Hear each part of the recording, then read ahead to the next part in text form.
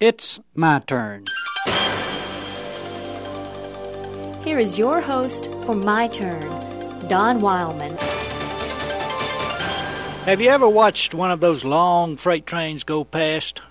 Some of them seem like they are a mile long, don't they? I once counted 114 boxcars on one of those long ones. Sometimes you wonder how those tracks can hold such a heavy load.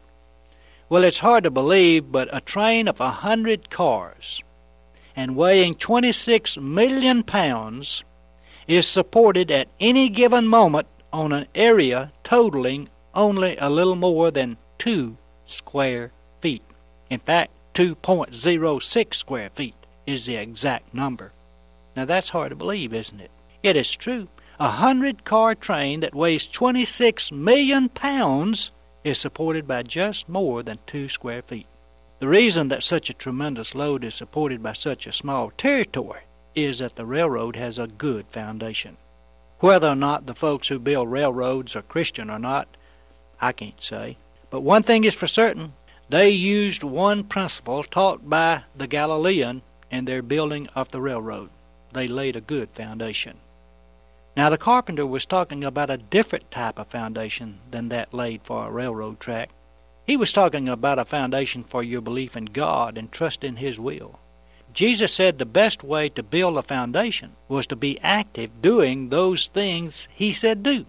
He likened those who heard His words and acted upon them to the man who built his house on the rock. He likened those who only heard His word and did not act accordingly to the man who built his house on the sand.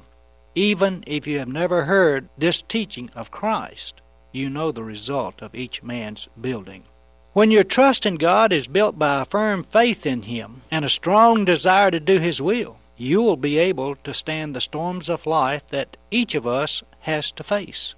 Death is one of those storms. Tragedy is another. Pain could be added to the list. Jesus said these will not shake your faith if it is rooted not only in the hearing, but also the doing of His words.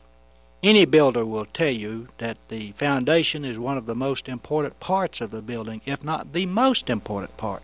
For if the foundation isn't strong, the rest of the building is in danger and probably will suffer damage if put to a test. The newspapers some time ago carried the picture of an apartment building in New Orleans, where the builders had to drive several stabilizers over 150 feet into the ground to ensure a solid foundation for the tall building. Now, Jesus taught that we should have a solid foundation for our lives also. Partly, and maybe mostly, what is wrong with the world today, and especially our country, is that we don't have a solid foundation underneath us to sustain us. Too many times we want a prefabricated Christian experience that comes in a neat little package and doesn't interfere with our lives in any manner. This type of foundation suits us just fine till the storm hits, and then we wish we had a more solid foundation because we see our building crumbling on the weak foundation that we've built. It was probably a great surprise to you, as it was to me, that a 100-car train was supported on just more than 2 square feet. For those of you who are outside the Christian faith, it will come as a surprise also to learn that the Christian has built his foundation on nothing but the Galilean. That seems an awfully small foundation, doesn't it? Just one man? But the record speaks for itself. He is sufficient. This has been My Turn with Don Wildman, a production of the American Family Association.